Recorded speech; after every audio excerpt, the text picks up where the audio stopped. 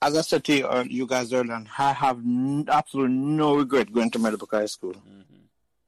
And if I could turn back down the time, I would start fresh. I would pick for Meadowbrook High School. Same place again, yeah. Because the people, the friends I met at Meadowbrook High School, they're still genuine people. Mm-hmm. The bunch of us from 1983, from 78 to 83, and some of the guys who I met after, even Carlton Facey, I still talk to him. Mm-hmm.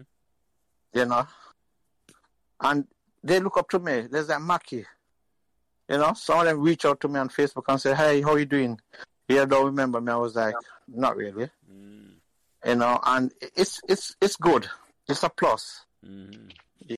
So remember to like, share, and subscribe these Meadowbrook Members podcasts, so neither you nor your friends will miss another Meadowbrook conversation. Thanks.